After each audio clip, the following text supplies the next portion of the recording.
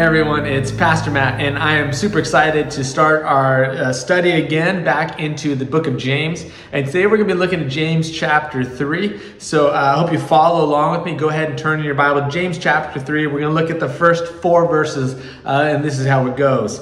Not many of you should become teachers, my brothers, for you know that we who teach will be judged with greater strictness.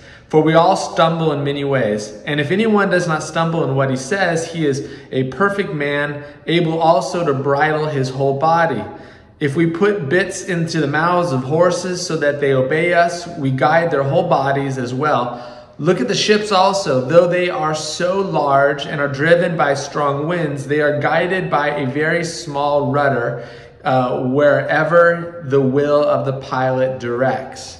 Okay, so James chapter 3, the first couple verses, is talking about both the value of teaching and also the dangers of teaching. And here's the thing, all of us have something to educate the world with. God has gifted all of us in some way, shape, or form to be some sort of educator. We are teaching by either the words we say or the words we don't say, or even by our behaviors. And most specifically, James is talking to us about what we say and the power of our words. And words we know are powerful. I mean, how many of you have received a compliment and that just made you feel like you were hovering over the ground for 10, 15 minutes? But how many of you have received a criticism or a rebuke or even just being like torn apart by someone else's words? And didn't you carry that also? And our words are really important. And I want to encourage us with we should be teaching. We should be using our words to edify and encourage other people. But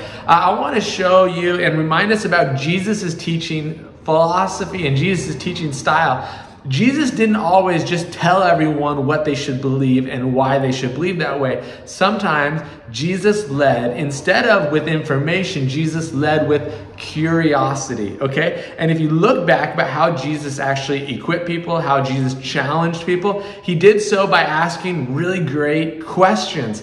So maybe instead of teaching in a way where we're just trying to tell people what they should do and shouldn't do, and you'll be judged more strictly because of that, maybe we should be teaching people by asking better questions and being a little bit more curious. And I think when we are curious, when we ask questions to people, we're actually helping them discover something that may be true rather than imposing upon them something that may be true. So, and I think this is probably a great strategy for some of us to employ.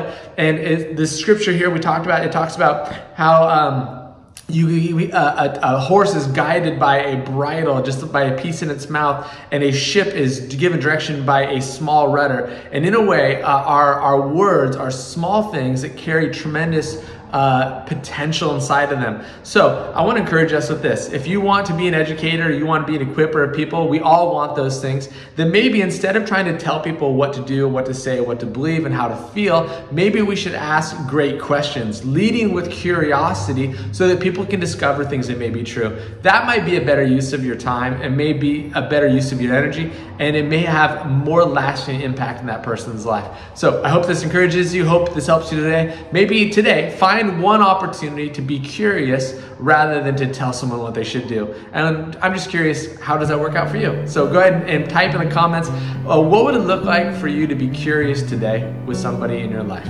Okay, we'll see. All right, thanks. Give it a try, and we'll see you soon.